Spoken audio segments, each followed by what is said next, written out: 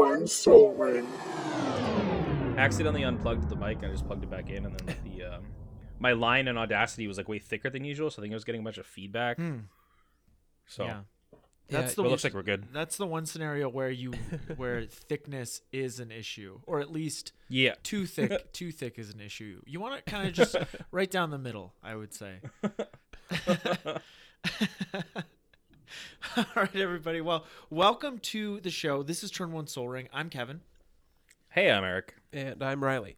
and today on the show we are going to be wrapping up our Call Time set review with the gold and land cards from the set that we're interested in particular. This isn't going to be an exhaustive review of these cards as usual. Before we get to the gold cards, though, we have a couple of things to do.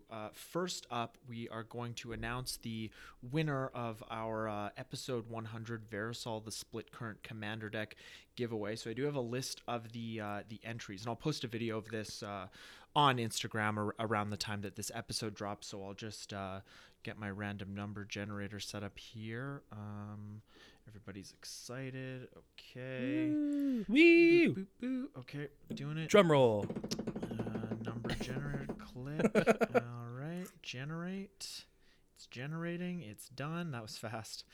Okay, and the winner is number 4. We have Thomas Agen 01. You are the winner, dear boy, Nice. of the Verisol the Split Current Commander Deck giveaway. It's a full Commander deck. If you did not listen It's to that sweet. episode, go check it out. It's fully sleeved. It's in a deck box, and we will send that to you wherever you live. So like I said, we'll post this on Instagram, and you can let us know your info, where to send it, and we will send it to you. Thank you to everyone who entered into the giveaway, who listened to the episode, who listens to all our episodes, honestly. And it was a lot of fun to do that, and I'm excited to do it again. And, you know, I was thinking like we could do it at episode 200, but we could do it before then. You know, we don't have to wait that long. So, Who knows? yeah, Great. who knows? Thanks, Thomas. Tommy boy. All right. So before we get to the first gold card today, Eric, you have to let all of our listeners know how they can get in touch with us. I think they can find us on Instagram at Turn One Soul Ring the podcast. If you want to get a hold of us directly, we have an email address, turnonesoulringthepodcast@gmail.com. We also throw everything up onto the YouTubes. Search us out. Turn One Soul Ring the podcast is the best way to find us, and we have a Patreon page. So if you really like our show, kind of like what we're doing here, check us out over on the Patreon page. It's patreon.com/turn1soulring. All right. Thank you very much. We're going to get to the first gold card here. It is Agar the Freezing Flame. It's 1, a blue, and a red for a 3/3 legendary giant wizard. Whenever a creature or planeswalker an opponent controls is dealt excess damage, if a giant wizard or spell you controlled dealt damage to it this turn, draw a card. Oh yeah. Buddy. Yeah. So, so if you're just doing excess damage in some sort of way, like through combat with the probably your giants. Likely. Well, unless Yeah. you got some thick wizards. It can happen, I guess. Yeah. But yeah, this is great. Even like Agar himself, like as a 3/3, can probably get you some card draws going. Because then again, like if somebody wants to chump block this so they don't die or something, like you still get to draw a card, which is super good. Oh Yeah, this is sort of like this reminds me of Overkill from Hearthstone. It's nice to get a payoff for doing excess damage. So much of the time, it's just kind of it's just left on the dance floor. It's sort of like when you have leftover. it's like you sort of feel bad about it. The same way you kind of feel bad about being mana inefficient, right? Like leaving mana in your mana pool and letting it fizzle. And of course, we don't get punished the same way our Magic forebearers did, but it still hurts emotionally. Next up, we have Arnie Slays the Troll. Arnie.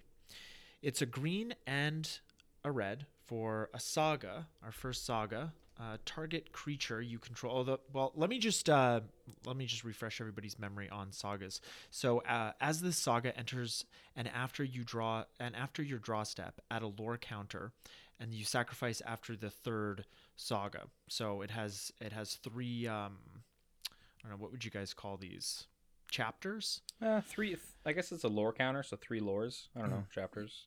Yeah, I'm pretty sure they're referred to as chapters. Yeah, chapters. Yeah. So chapter 1 is target creature you control fights up to 1 target creature you don't control. And chapter 2 is add a red to your mana pool, put 2 1/1 counters on up to 1 target creature you control. And chapter 3 is you gain life equal to the greatest power among creatures you control. So definitely in like limited, this is a really good card.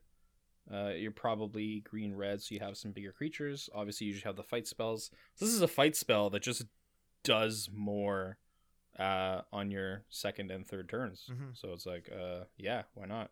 Mm-hmm.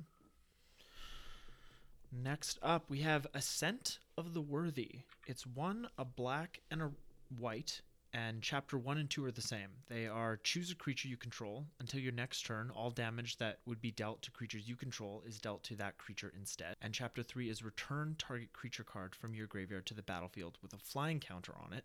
That creature is an angel warrior in addition to its other types. So, I mean, this being uncommon, it's going to show up somewhat often in limited, but it's not that great. Having to wait 3 turns until you're able to return something from your graveyard to the battlefield is difficult at times. Yeah, sometimes you just don't have that kind of time.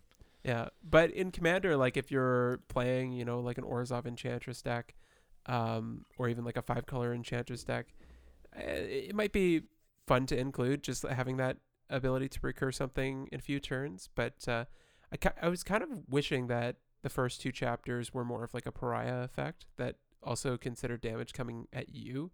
Like if it was able to redirect damage to a creature that's being dealt to you, that would be pretty cool. Yeah. Just to buffer your life total for a few turns. But the fact that it's redirecting damage from other creatures means that you have to have enough blockers to redirect that damage if you're choosing to block, right? So a bit of an awkward card. I don't know if it's necessarily worth it in a lot of scenarios, but the fact that the creature comes back with a flying counter on it, it's pretty cool. You can also do some fun little things. If you got a stuffy doll out there, yep, you can choose the stuffy doll, and then like all the damage gets dealt to him, which gets dealt to whoever your target was. Mm-hmm. We have Battle for Bredegard next. It's 1, a green and a white for another saga. Chapter 1 is create a 1/1 white human warrior creature token. Chapter 2 is create a 1/1 green elf warrior creature token. And chapter 3 is choose any number of artifact tokens and or creature tokens you control with different names. For each of them, create a token that's a copy of it. So you get to, if you have one of each, you get to double up your tokens. Yep. Yeah. This is great in like any kind of token deck. If you're in these colors, run this card. Yeah, pretty nice payoff with chapter 3, and it's nice that it hits artifact tokens as well. So if you've got a treasure or some other form of artifact token, like you get a nice little bonus there. We have Battle of Frost and Fire next. It is another saga. It's 3 blue red, and chapter 1 is Battle of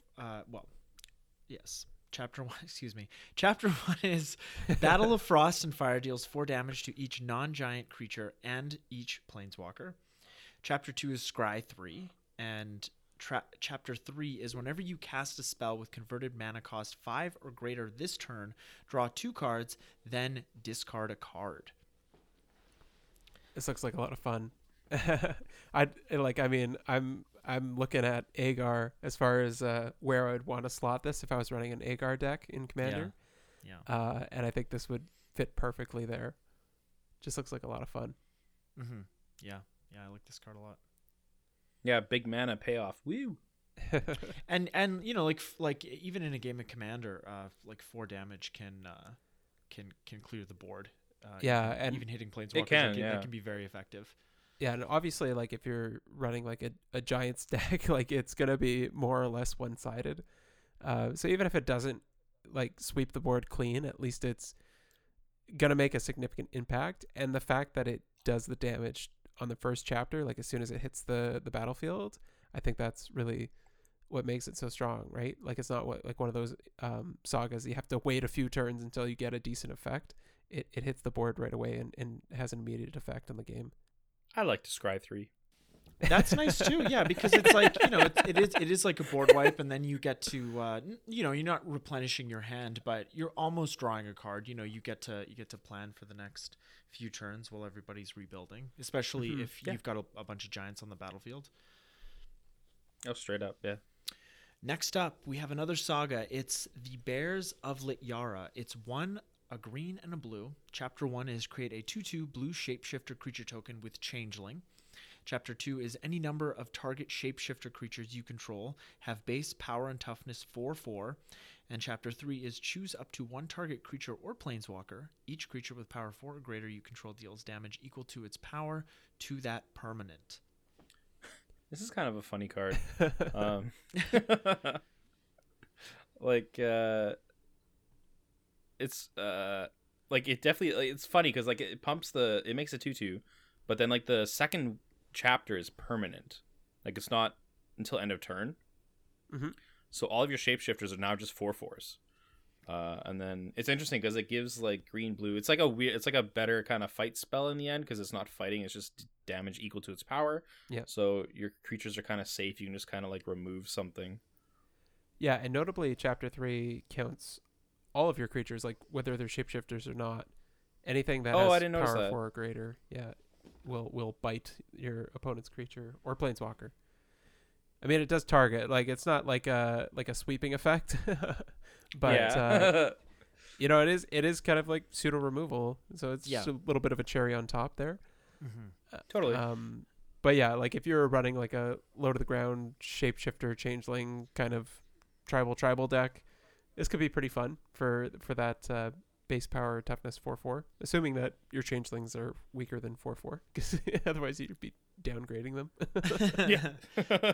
It's also funny to think like I haven't looked into the story of this set too much, but you know, are the bears just like revolting, or are the bears shapeshifters like the Bears of Lityara, and they're just like turning on their masters, or yeah, I'm pretty sure the Lityara are the like the tribe of shapeshifters. Okay. So it's they're just bears today. Yeah. Okay. Great. That's a good animal to be. I like it. Feeling berry. We have Binding of the Old Gods next. It is another saga. It's 2 black-green. Chapter 1 is destroy target non-land permanent and opponent controls. Chapter 2 is search your library for a forest card, put it onto the battlefield tapped, then shuffle your library. And Chapter 3 is creatures you control gain Death Touch until end of turn. So this is a removal spell that then does more for you. Yeah. Yeah, so that makes it pretty good, and it's also destroying target non-land permanent, so you can hit pretty much anything that's giving you trouble with this guy. Yeah, that is nice. Yeah, I think the thing I like most about this kind of saga, like the way these kind of sagas are designed, similar to like Battle of Frost and Fire, where it has an immediate effect. Like this is not a saga that your opponents are going to necessarily want to go after once it's hit the battlefield, because like it's not that much value to destroy a saga that's going to get them a forest and then give their creatures Death Touch, right? I know, like playing with Eldest Reborn, there's like the last chapter being bringing something back from a graveyard onto the battlefield. Like that could be a big threat. So sometimes it doesn't stick around for the full 3 chapters. But just being able to like come down, immediately destroy something, and then get you like some incremental value following that without being like a substantial threat, I think it's really cool.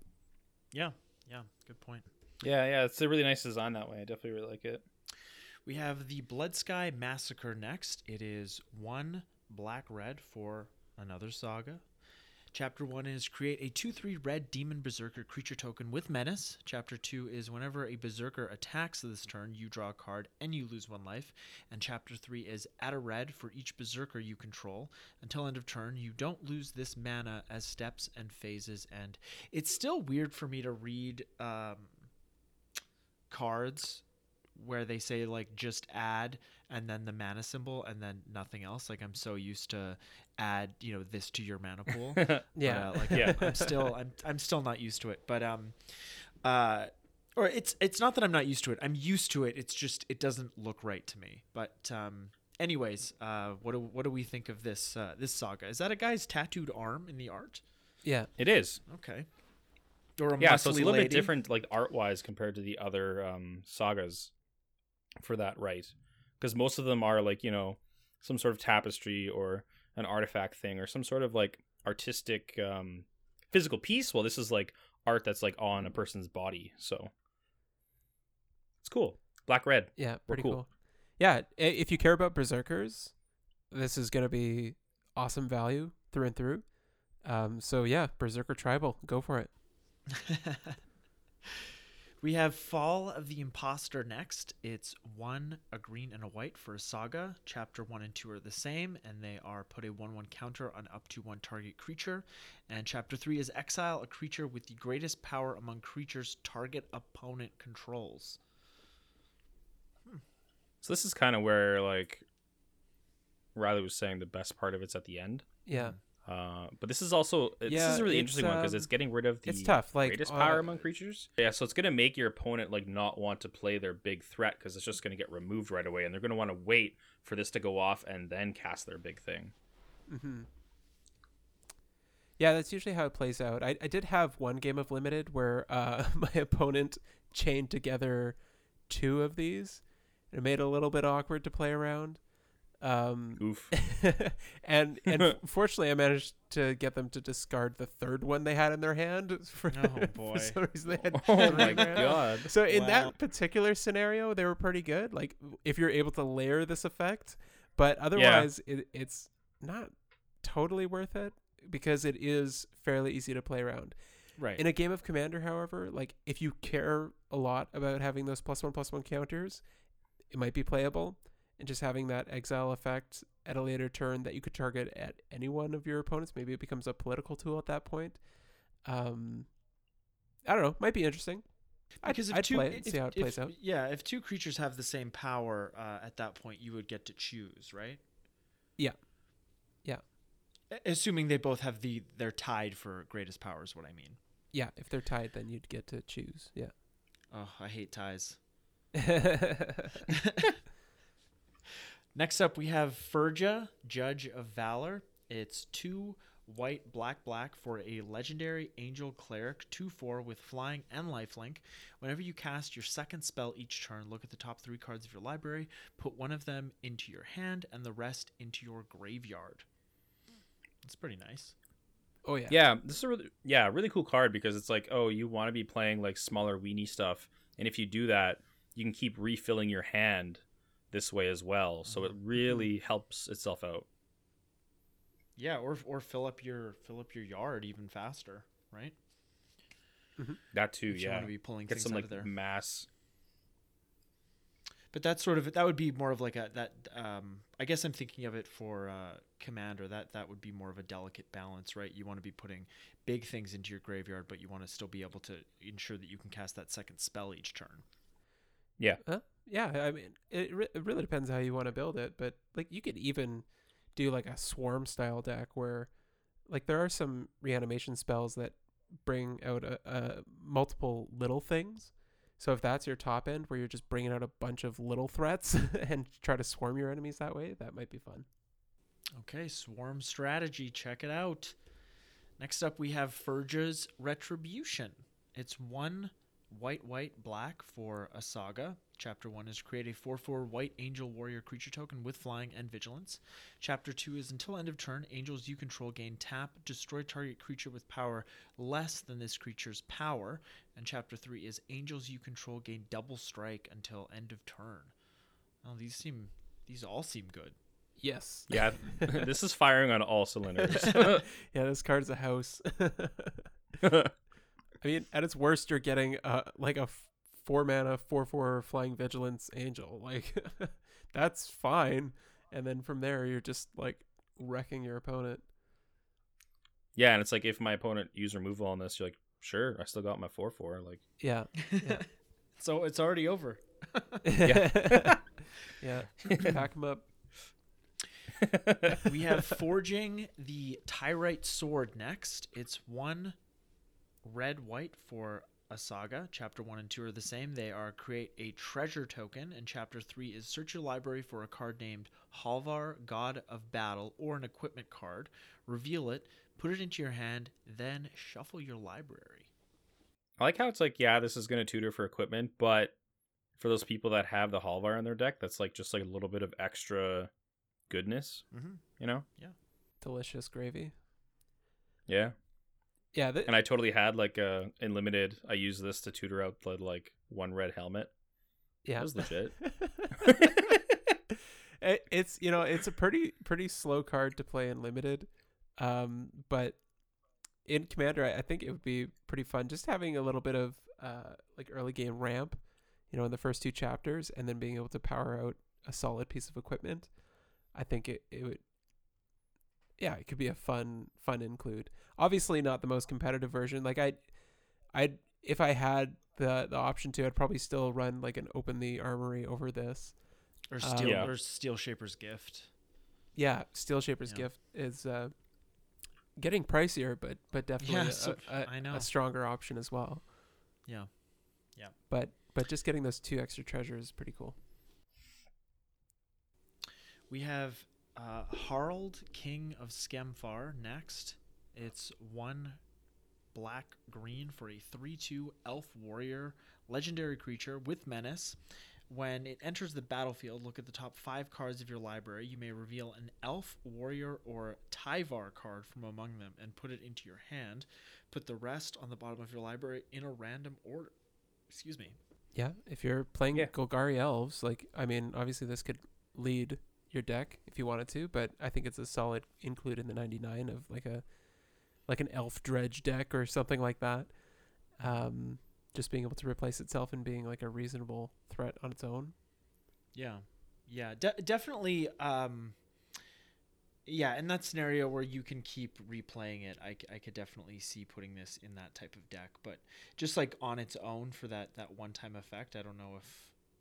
I mean, it is only 3 mana, so it is pretty decent. But if you can repeat that ability, then you're really happy. Yeah, for sure. We have Harald Unites the Elves next. It's 2 black green for a saga. Chapter 1 is mill 3 cards.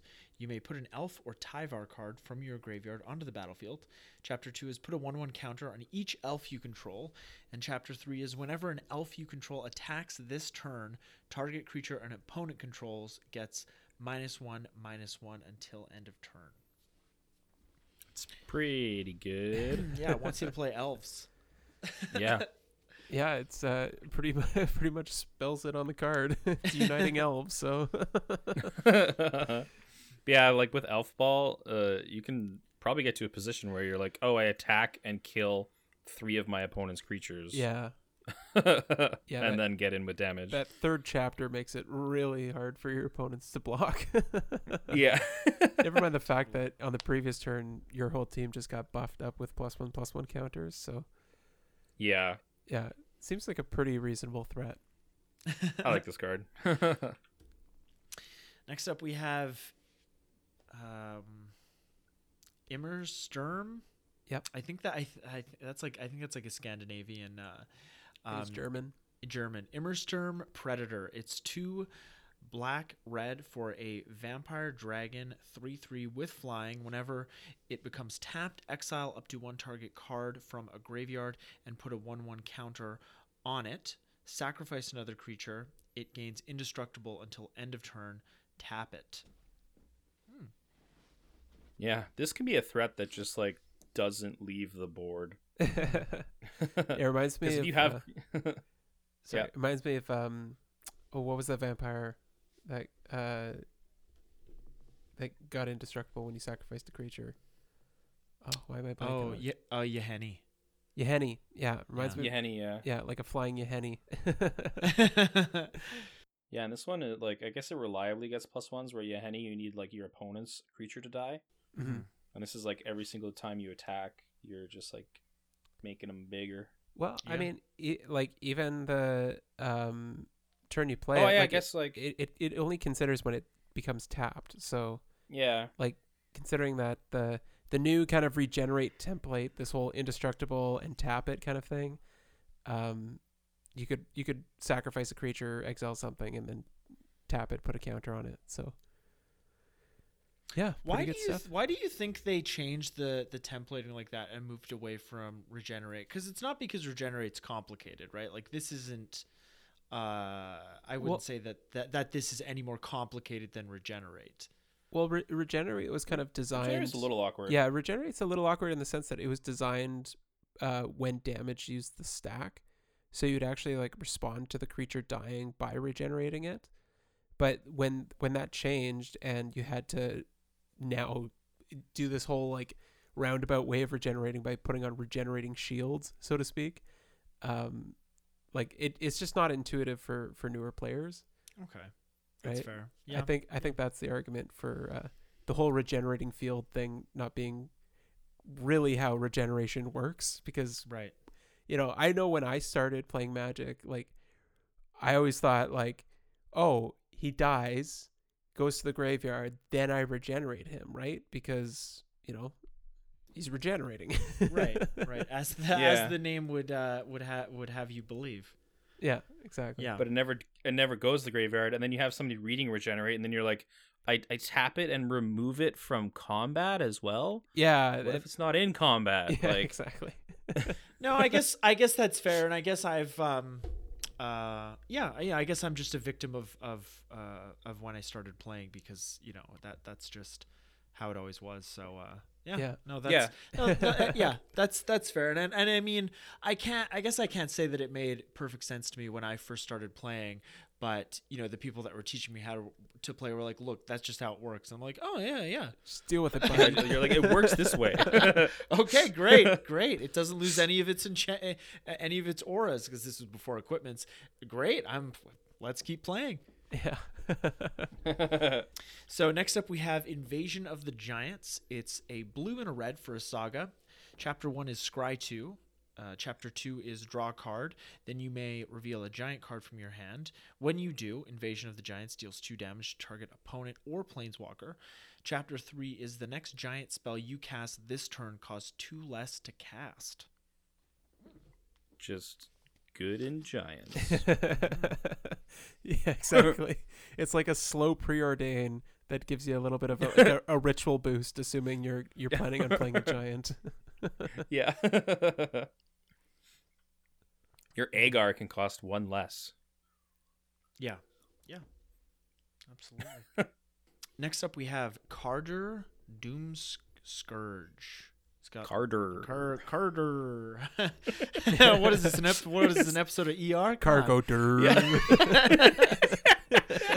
on. So it's 2 a black and a red for a 4/3 legendary demon berserker. When it enters the battlefield, until your next turn, creatures your opponents control attack each combat if able, and attack a player other than you if able. Whenever an attacking creature dies, each opponent loses 1 life and you gain 1 life. Whenever I read that, the each opponent loses 1 life and you gain 1 life, it always makes me think of Extort and how that's how things like this should always be written, even though I know it's like super overpowered. Like and you gain life equal to the life lost this way. Yeah. But anyways, I digress. I think there's a common theme in Kaldheim, at least for me, is that the uncommon legendary creatures seem to be like exceptionally more exciting to think about building around than like the rares ever felt for me. So I don't know. Carter is another one of those legendary commanders that it feels like a goat effect mixed with like some combat.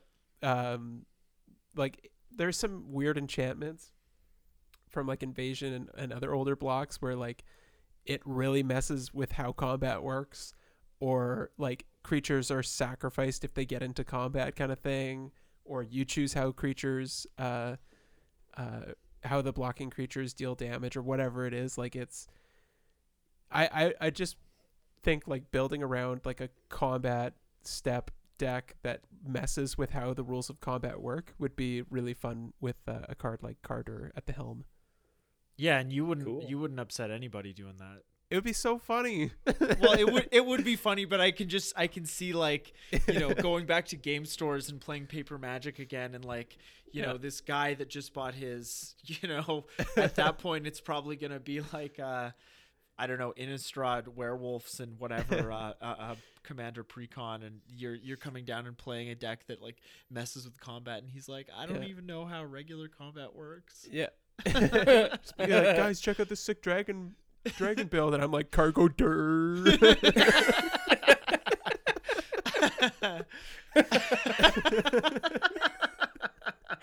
Oh man, we've been spending too much time alone.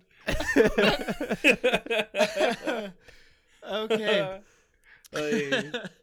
See, now I can't. This is like another Crick situation. I can't even say the name. Okay, so next up we have Carter's.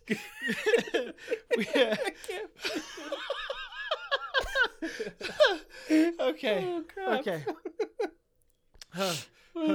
Okay. Next up, we have Carter's Vicious Return. It's 2, a black and a red for a saga. Chapter 1 is you may sacrifice a creature. When you do, Carter's Vicious Return deals 3 damage to any target. Chapter 2 is each player discards a card.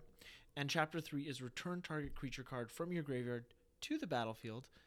Put a 1/1 counter on it. It gains haste until your next turn. This is kind of like... This is again like... Oh, yeah, go ahead. I was just going to say that the art is... It kind of reminds me of like the showcase cards from Ikoria. It's kind of like comic book style art. I really like this one. Yeah, it's super cool. Yeah. It's also kind of close to like the Balrog. Yeah. Because he's got the sword and the chain. Yeah. Yeah. Shall not pass. Yeah. It, I feel like this one again fires on all cylinders of just like Rakdos wants to do as well. Yeah, I don't necessarily agree with you. It feels a little bit like Eldest Reborn, but like the first chapter on Eldest Reborn is making each of your opponents sacrifice a creature, and I feel like that's a little bit more impactful than making you sacrifice a creature and then dealing 3 to something else. Yeah, a little bit of a setup cost when it comes to this, but of course, like if you're discarding a card on chapter 2, ideally you could, reanimate it on chapter 3, assuming that your opponents haven't blown it up, because this is again one of those sagas that are still a threat when they're on the battlefield, even after the first chapter. Yeah, fair enough. Yeah. Next up, we have Kaya the Inexorable. She is 3 white-black for a legendary planeswalker, Kaya, for 5 loyalty. Her +1 is put a ghost form counter on up to 1 target non-token creature. It gains when this creature dies or is put into exile. Return it to its owner's hand and create a 1/1 white spirit creature token with flying. Her -3 is exile target non-land permanent. And her -7 is you get an emblem with, at the beginning of your upkeep, you may cast a legendary spell from your hand, from your graveyard, or from among cards you own in exile without paying its mana cost. Get a little sideboard action. No, it's just exile. Sorry, I was that was a mistake. I'm just gonna exile my sideboard here. Let me just look through. I'll just flip through that quickly. Yeah, Kaya's a house. Especially if you have that merciless 6 mana. Oh, from Merciless Retribution. Merciless Retribution. Oh, I think I know what you're talking about, like the exile spell. Yeah. Oh, Eviction. Yeah. Thank you. Yeah, combine that with this Kaya, and now you can just like cast anything that you've exiled with that. If you get the emblem, that's pretty sweet. Mm-hmm. And she synergizes with herself too, right? Like if you get her to 7 loyalty and then -7 her, and she goes to your graveyard, even if your opponent ends up exiling your graveyard, you can cast Kaya at a later time. Yeah. And the other crazy thing is the emblem isn't like once a turn or something. It's just like you can willy-nilly whatever you want. Well, no, it's at the beginning of your upkeep, so that's when it will trigger. Oh, beginning of upkeep. Yeah, but you don't have to pay its Okay. mana cost, which is nice. Yeah. Next up, we have King Narfi's Betrayal. It's 1 blue-black for a saga. Chapter 1 is each player mills 4 cards. Then you may exile a creature or planeswalker card from each graveyard. And Chapter 2 and 3 are the same. Until end of turn, you may cast spells from among cards exiled with King Narfi's Betrayal. And you may spend mana as though it were mana of any color to cast those spells. Narfi. Narf.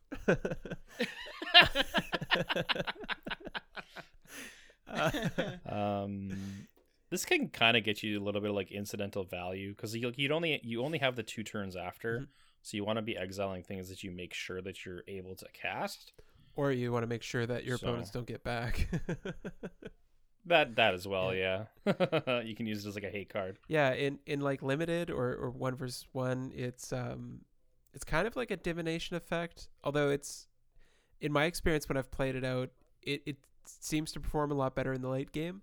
So it's one of those divination effects that I'm looking to hold on to until later.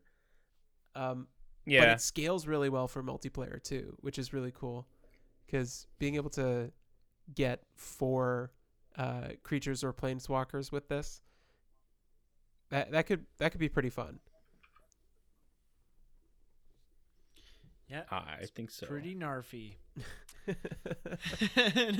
Narf.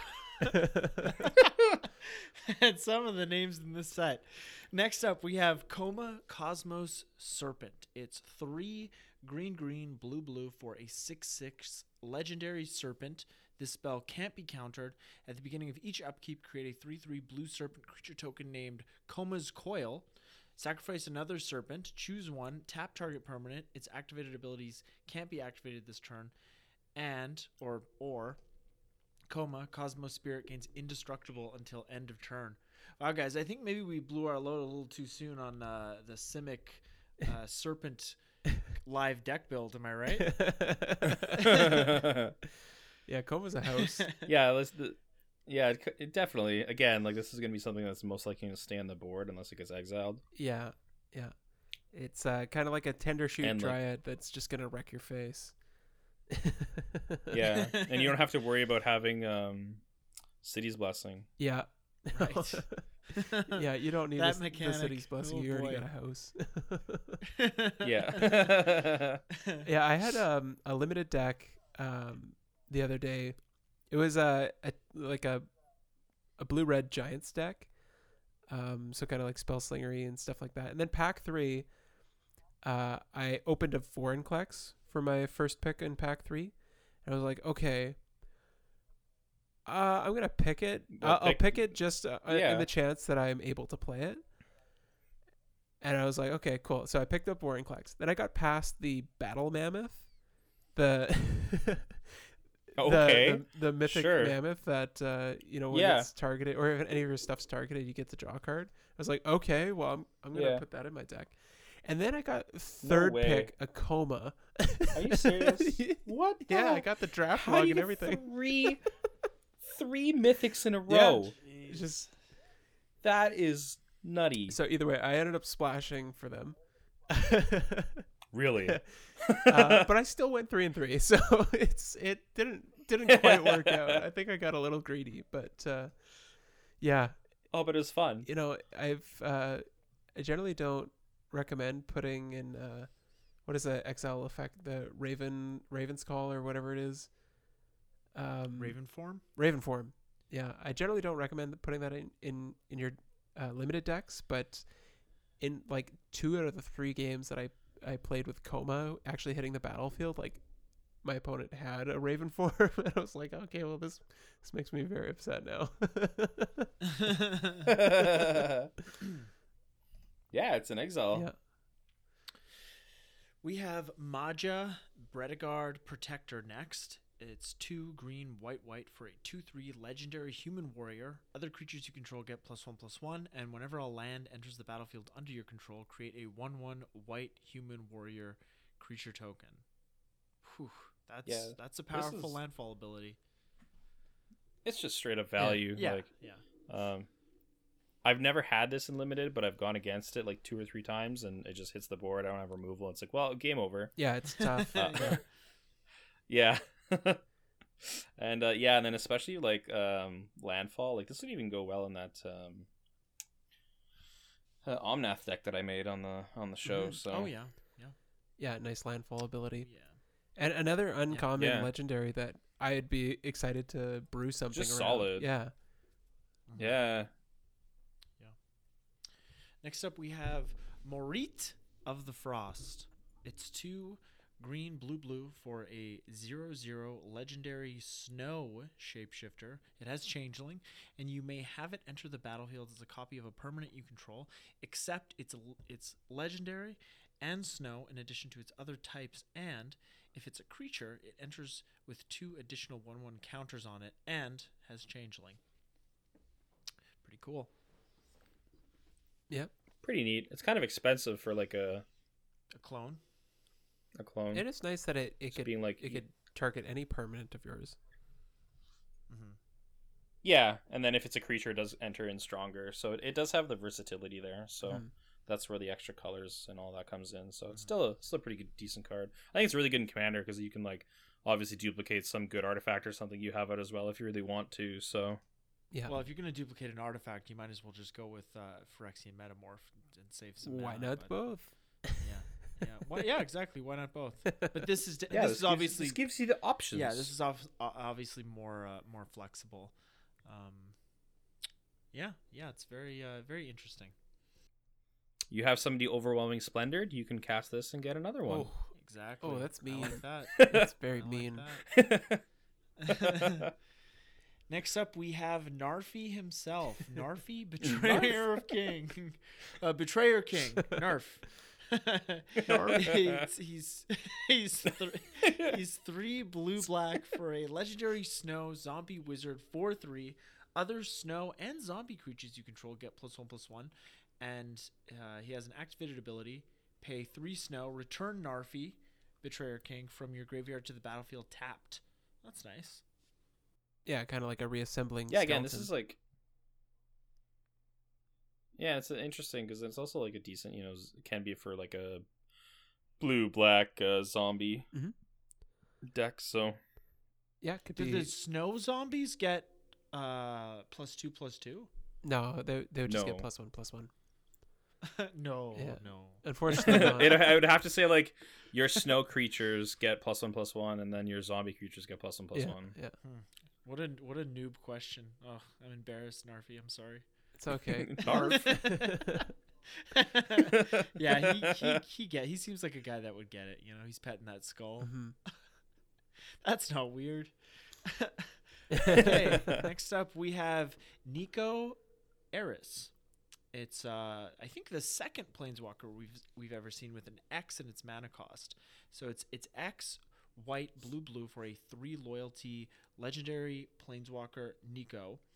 Its static ability is when it enters the battlefield, create X shard tokens. Shard tokens are enchantments with pay 2, sacrifice this enchantment, scry 1, then draw a card. That's a new token type, I believe. +1 is Yeah, I think this is the only card with shards. Mhm. Yeah, +1 is up to 1 target creature you control can't be blocked this turn. Whenever that creature deals damage this turn, return it to its owner's hand. -1 is it deals 2 damage to target tapped creature for each card you've drawn this turn. And its other -1 is create a shard token. So kind of interesting. Planeswalkers like this are always interesting from the perspective that they sort of operate outside of what we've expected planeswalkers to do. And, we expect those first 2 abilities to kind of work well together.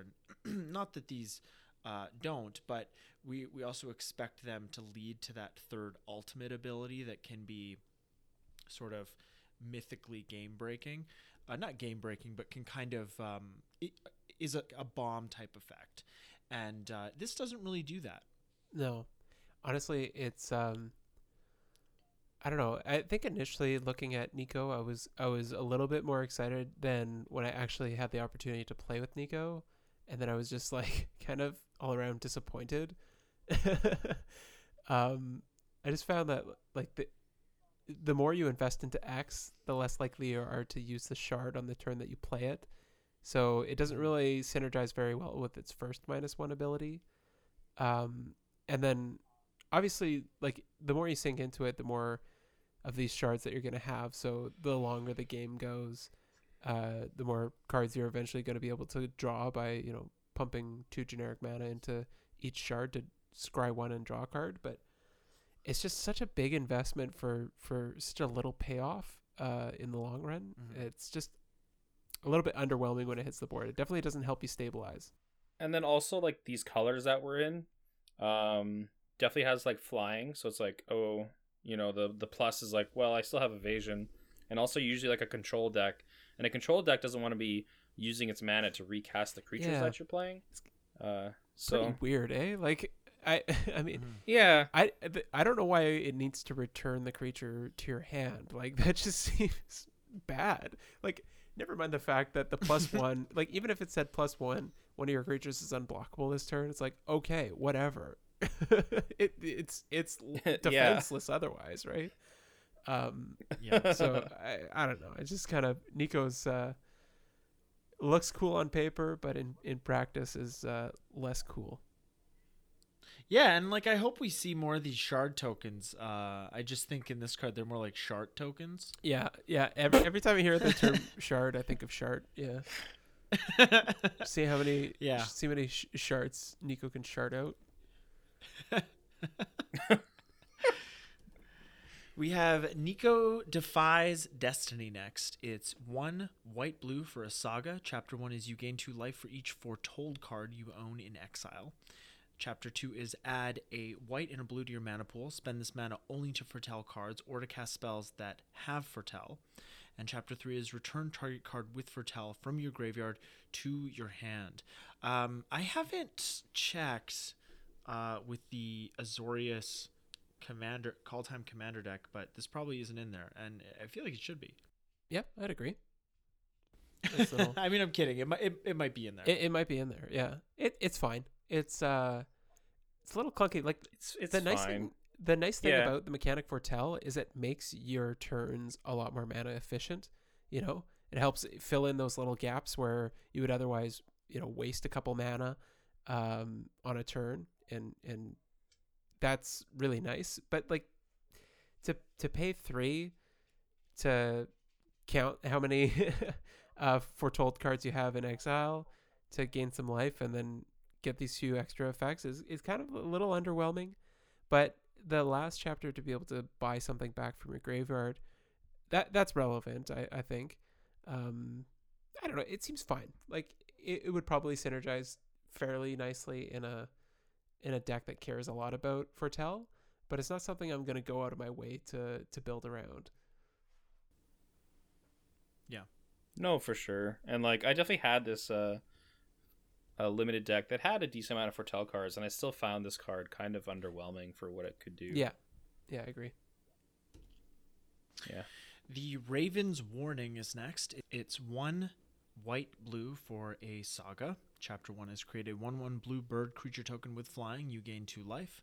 Chapter 2 is whenever one or more creatures you control with flying deals combat damage to a player this turn, look at that player's hand and draw a card. And Chapter 3 is you may put a card you own from outside the game on top of your library. Now this is some sideboard action. What? Obviously the third chapter on this card is it's unique and really cool. Being able to like get a sideboard card like is gonna be the next card you're gonna draw. Obviously there are like black tutors that put it right into your hand, so it's not quite the same as that. But again, it's a saga that's getting you value over time. So yeah, and don't underestimate the power of looking at your opponent's hand. It's it gives you so much information and really helps you dictate what moves you should be making in the following turns. And then of course again we're in the colors of control, so the more information you have playing a deck like that puts you more far ahead. So yeah. Next up, we have Sarulf, Realm Eater. It's 1. Rolf? it's 1 black green for a 3/3 legendary wolf Whenever a permanent an opponent controls is put into a graveyard from the battlefield, put a 1/1 counter on Serolf, Realm Eater. At the beginning of your upkeep, if Serolf has one or more 1/1 counters on it, you may remove all of them. If you do, exile each other non-land permanent with converted mana cost less than or equal to the number of counters removed this way. This is a really interesting style of like wipe, like a board wipe. Like if you have this in a commander deck, being able to like pump it up somehow and then like getting rid of everything else. Obviously it hits your own stuff too, but it's getting rid of non-land permanents, so it's like everything. Mm-hmm. Yeah, he's either a thick boy or leaving behind just himself on the battlefield once he's done removing all his counters. Yeah, obviously the difficult part about this is somebody can see what you're trying to do, and this only resolves at the beginning of upkeep, so it's definitely going to be a target. Yeah, right. Yeah, that's definitely a weakness. But how many times have you been in a game and needed a removal spell, and even a game of Commander, just nobody has one? Yeah. It's usually how I win. Nobody has it. Yeah. Me too. We have Showdown of the Scalds next. It's 2 red-white for a saga. Chapter 1 is exile the top 4 cards of your library. Until the end of your next turn, you may play those cards. And Chapter 2 and 3 are whenever you cast a spell this turn, put a 1/1 counter on target creature you control. Oh, you get lands. Yeah, that's nice. Mm-hmm. Yeah, that's true as well. You can play them. So this is some really decent card advantage. Yes, very decent. Pretty fantastic if you ask me. Like I'm a big fan of this, especially in like a more like aggressive or mid-range style of Boros deck. Like to have this form of card advantage is pretty big game, and just being able to distribute some, And then you're probably going to be distributing some counters as like a little cherry on top is fine by me. But good yeah, stuff. that first chapter is awesome. We have Svella Ice Shaper next. It's 1 red-green for a 2/4 legendary snow troll warrior. Has 2 activated abilities. The first one is pay 3 tap, create a colorless snow artifact token named Icy Manolith with tap, add 1 mana of any color to your mana pool. Its second activated ability is 6 red-green, tap, look at the top 4 cards of your library. You may cast a spell from among them without paying its mana cost. Put the rest on the bottom of your library in a random order. Golos. Yeah, I like that they just took Manolith and made it snow, and we're like, it's Icy Manolith. It's icy. Mom, can we get a Golos? We have a Golos at home. Can we get an Icy Golos? Yeah, I love Svella. Svella is like everything that I want Golos to be, but Golos just ends up being like way too overpowered for my taste. Yeah, fair enough. Svella is like the perfect amount of just like fun, like ramp on a stick mixed with some splashy end game. And yeah, I'm a big fan. Cool. Spending that mana to make Icy Manoliths. Yeah, exactly. The three seasons is next. It's green-blue for a saga. Chapter 1 is mill 3 cards. Chapter 2 is return up to 2 target snow permanent cards from your graveyard to your hand. And Chapter 3 is choose 3 cards in each graveyard. Their owners shuffle those cards into their libraries. That could be fun in Commander. Just everybody chooses 3. But you don't want the player that's ahead to choose 3 unless you're that player. Well, just to be fair, you you choose which cards get shuffled in. Oh, yes. Yeah. Yes, that's right. Yes. Okay. So again, like if somebody's wanting certain things in their graveyard, you can be like, "Ha, it's back in your library." Get out of here. Yeah. Obviously, like I'd only consider putting this in a deck that cares about snow, Yeah. or at least has like is running snow lands. But even then, like I'd want to be getting my money's worth when I'm returning 2 snow permanents. So you'd have to have a few snow creatures, a few snow lands to be even to really make it worth it. considering this. Because of course, like Yeah. milling 3 is like whatever. It's not worth the card, unless you're really desperate to mill 3. but I think there's some better options like Perpetual Timepiece, milling to a turn, but just by tapping. Like that's a nice effect if you're just looking for the mill ability.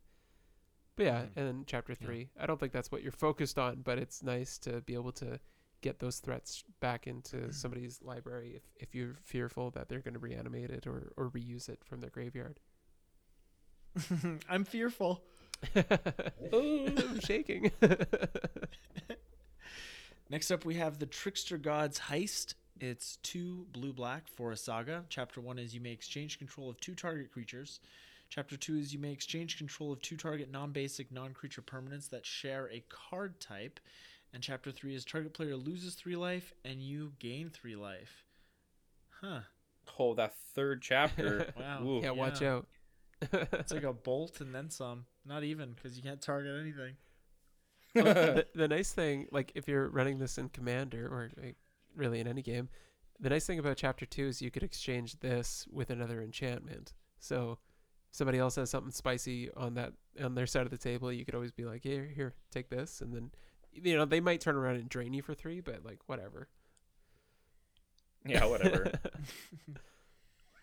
Yeah, that's a good point. Next up, we have Vega the Watcher. It's 1 white-blue for a 2/2 legendary bird spirit with flying. Whenever you cast a spell from anywhere other than your hand, draw a card. Foretell cards. Ooh, yeah. It's very good with Foretell. Works with like if this is in your 99, casting your commander will draw you a card. Mm-hmm. Oh, yeah. Yep, so make sure it's in the 99 because it's not going to draw for itself. Oh, man, Abra's he's going nuts. I don't know if you guys can hear him meowing. Yeah, a little bit. Next up, we have Waking the Trolls. It's 4 red-green for a saga. Chapter 1 is destroy target land. Chapter 2 is put target land card from a graveyard onto the battlefield under your control. And Chapter 3 is choose target opponent. If they control fewer lands than you, create a number of 4/4 green troll warrior creature tokens with trample equal to the difference. 6 mana to blow up a land? I don't know if I like that rate. The payoff on this one is huge, though. Because if you're in some sort of deck that's caring about lands, and then you're destroying your opponents and then gaining a land as well, that's another like 2 land difference there. You can probably get a lot of 4/4 trolls on the battlefield. Yeah, and if you've just been pumping out lands the entire game, like in a dedicated lands deck, you could get a lot of trolls, especially if there's a mono white player in the pod. Yeah, I was gonna say, like, if you're in a commander game, there's that mono white player. Yeah, no, that's fair. Okay, so that does it for gold cards. We're gonna move on to the lands.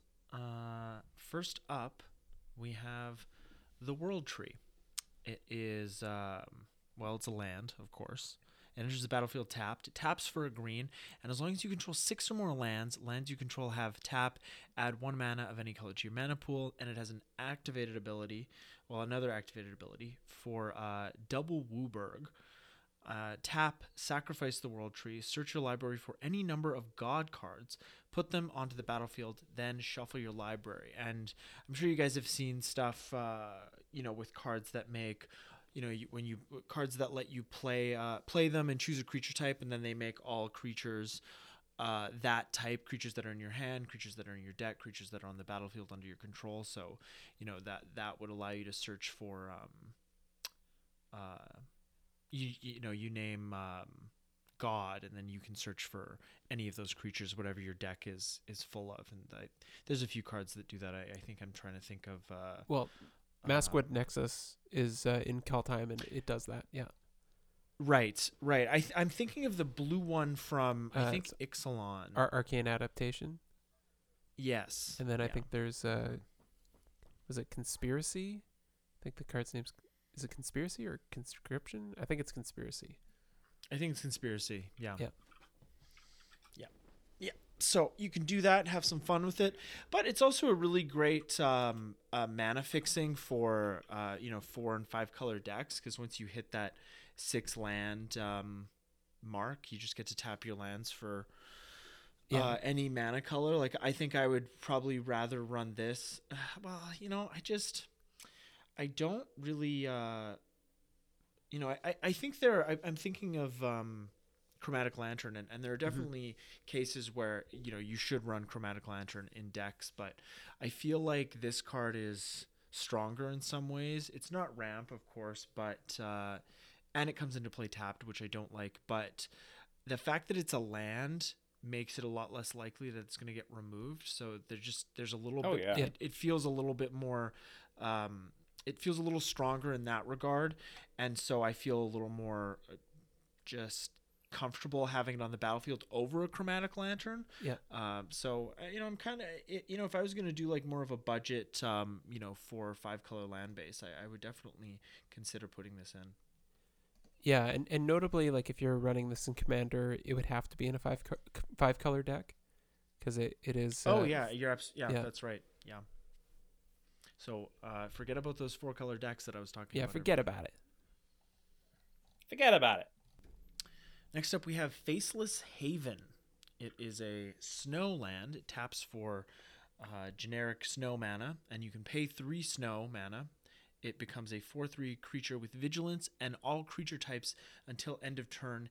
It's still a land. What is there a cost to activate Mutavault's ability to turn into a 2/2? Yeah. One. Is it 2? It's 1. It's 1? Mm-hmm. Okay. I kind of like that better than this. Yeah. Yeah, I mean, I think Mutavault will fit into more decks than Faceless Haven, but Faceless Haven's already seeing some play in like mono white weenies, which is putting up some pretty solid results in Standard. It's definitely a big threat. Like after a board wipe, having a 4/3 versus a 2/2 can be a big game. For sure. Next up, we have the MDFC dual lands from this set, and things like Bark Channel Pathway, the Simic one with Tide Channel Pathway, or the Blight Step Pathway with Seer Step Pathway, the Rakdos ones. We got Simic, Rakdos, we got Golgari, and Azorius in this set. These are great lands. These were great lands when we first saw them in Zendikar Rising. I don't really have a lot else to say about them other than that. They don't enter the battlefield tapped. That's fantastic.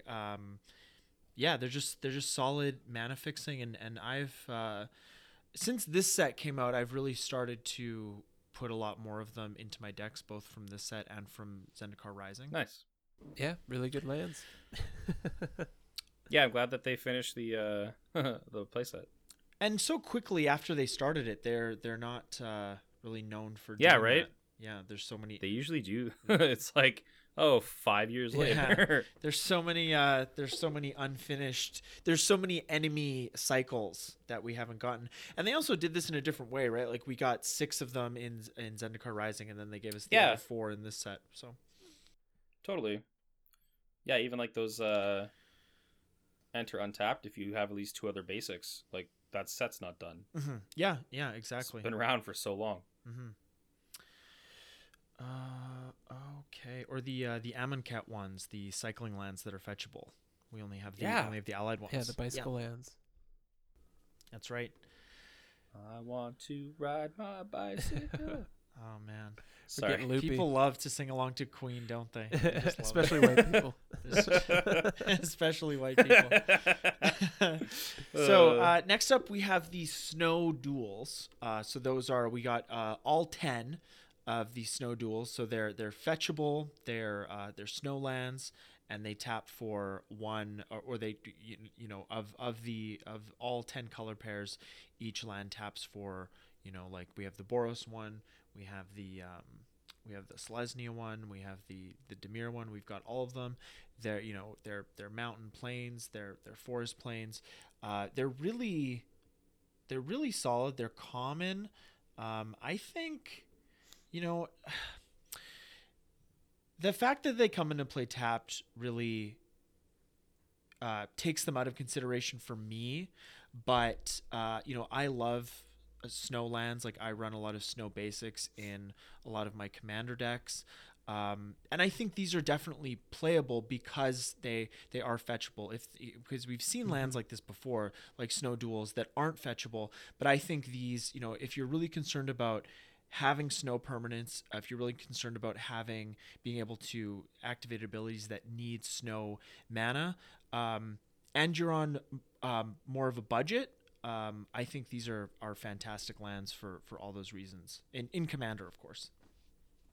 Yeah, and being common, like they're already seeing play in Pauper, especially like Ice Tunnel, the Dimir land, works really well in like Dimir control with Snuff Out. Snuff Out cares about having swamps, and the fact that it has a land type is relevant. Yeah.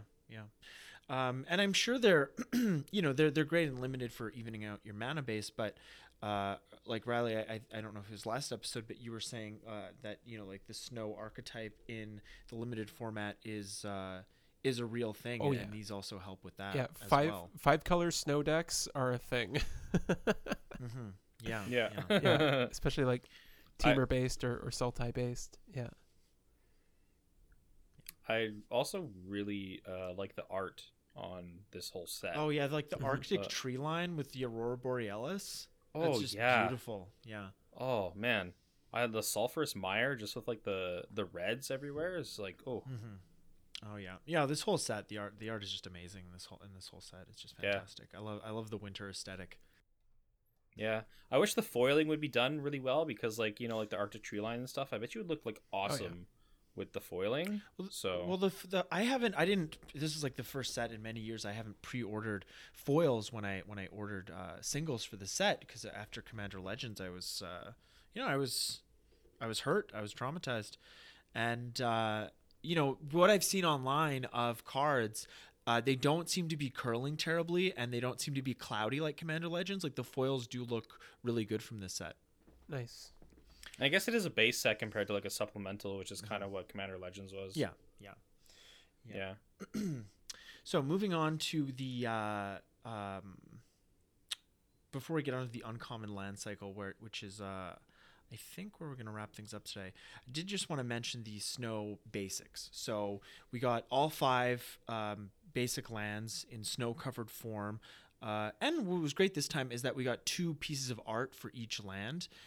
So that's really great. In the past, we've only gotten 1 style of art.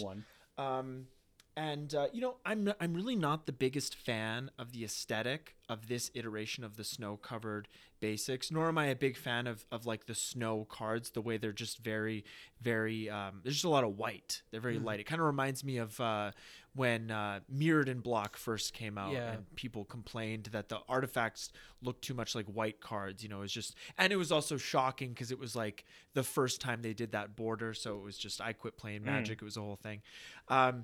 Anyways, regardless of that, I am always happy to see a reprint of these lands. We got one a couple years ago. Maybe, I guess it's not quite 2 years ago now, but it was sort of right around the time we started doing the show when Modern Horizons came out for the first time, when we got a reprint of Snow Basics. And at that time, Snow Basics were starting to get expensive. Like Pauper was still sort of, it wasn't new, but it was still very, very popular, and that was driving the prices of at least islands and mountains at that time, and those were getting pricey, especially the Ice Age ones, and those are still the most expensive ones. But it's just nice to get a reprint of these. There's one in every pack. Well, there's a Snowland in every pack. It's not always going to be a basic, but these are cheaper than ever. So if you wanted to pick them up for your commander decks or whatever decks, hopefully you have extra planar lenses, because those are getting pricey as well. But yeah, just a fantastic to see these reprinted in a standard set. Modern Horizons was nice, but this is even better in terms of reprint equity. Yeah. So let's move on to the uncommon land cycle. So they gave us 10 of these. Each of them is for a color pair. So each of them, they all enter the battlefield tapped. They all tap for a mana of, like the white one taps for a white mana, but each one has an activated ability of 2 different mana colors of the 10 different color pairs. So were there any of these that you guys wanted to talk about in particular? Or just as a whole, I'm wondering, because you guys have been playing Limited and I haven't. Like, what are these like in Limited? So like the Gates of Istfell, sacrifice it, gain 2 life, draw 2 cards. Being able to draw cards off of a land is always good. Mm-hmm. Oh yeah. And then I also had the Port of Karfell, which you sacrifice it, mill 4 cards, and you return a creature card from your graveyard to the battlefield, tapped sadly, but you still get anything back from your graveyard though. So that one's a little steeper at 6 mana. Yeah, I find as far as like Limited goes, generally speaking, they're pretty solid, or at least like they can be pretty solid. Like Skemfar Elderhall is pretty solid. Sacrificing to give target creature -2/-2 and creating 2 1/1 elves can be relevant in Limited. Litiara Mirror Lake, being able to copy a creature you control, but it enters with an additional +1/+1 counter. That one is pretty spicy, especially if you're copying something like a Lindworm, like a Ravenous Lindworm, gaining you another 4 life and giving you a 7/7. But yeah, like overall, I'm excited particularly for like Bredegard Stronghold in might look at building some sort of like +1/+1 counter deck in Canadian Highlander. Like I would see that being a pretty spicy ability to have on a land, being able to sacrifice it to put a +1/+1 counter on each of up to 2 target creatures you control. Then they gain vigilance and lifelink until end of turn. So pretty spicy stuff. It can be a very big swing. And Axgard Armory, like it's searching for an aura or equipment card is not always the best thing to be doing in Limited, but it's fine if you have enough cards to support that kind of idea. But in Commander, like having the ability to sacrifice your land to search for like a relevant aura or a relevant equipment, that could be a pretty big game. It's good stuff. Yeah. And that one's not at sorcery speed, so that's pretty cool. Well, a lot to talk about with this set. We did 4 parts. And we just did that because we don't want to do like 2.5 hour episodes, but let us know what you prefer. Do you like the closer to 1 hour episodes, or do you like sitting down and listening to like a 2.5 hour episode? And you can do that in the comments below. You can DM us, you can email us. We should really get like a fax machine or something so people can fax us.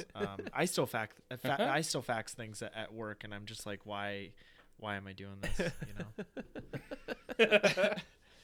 But anyways, that is going to end our Call Time set review, but that is not going to end our Call Time content. We are going to be back next week to talk more about Call Time, or at least Call Time related cards, with probably do a deck tech, I think is what we're going to do next week. Commander, if you're interested. And if there are any cards that you're excited to slot into decks that we've missed, you can let us know in the comment section or DM us on Instagram. That's really the fastest way to get in touch with us. Not necessarily the best, but definitely the fastest. So like I said, this is going to end our Call Time set review. Thank you all for listening, as always. Be safe out there. And again, congratulations to Thomas for winning the giveaway.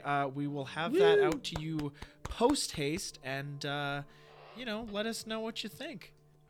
Yeah, as always, thanks everybody. And the whole free deck giveaway was pretty fun. I hope you enjoyed the deck there, Thomas. All right, everybody. We will talk to you next week. Bye-bye for now. See ya. Cargo Durr. Turn 1 Soul Ring.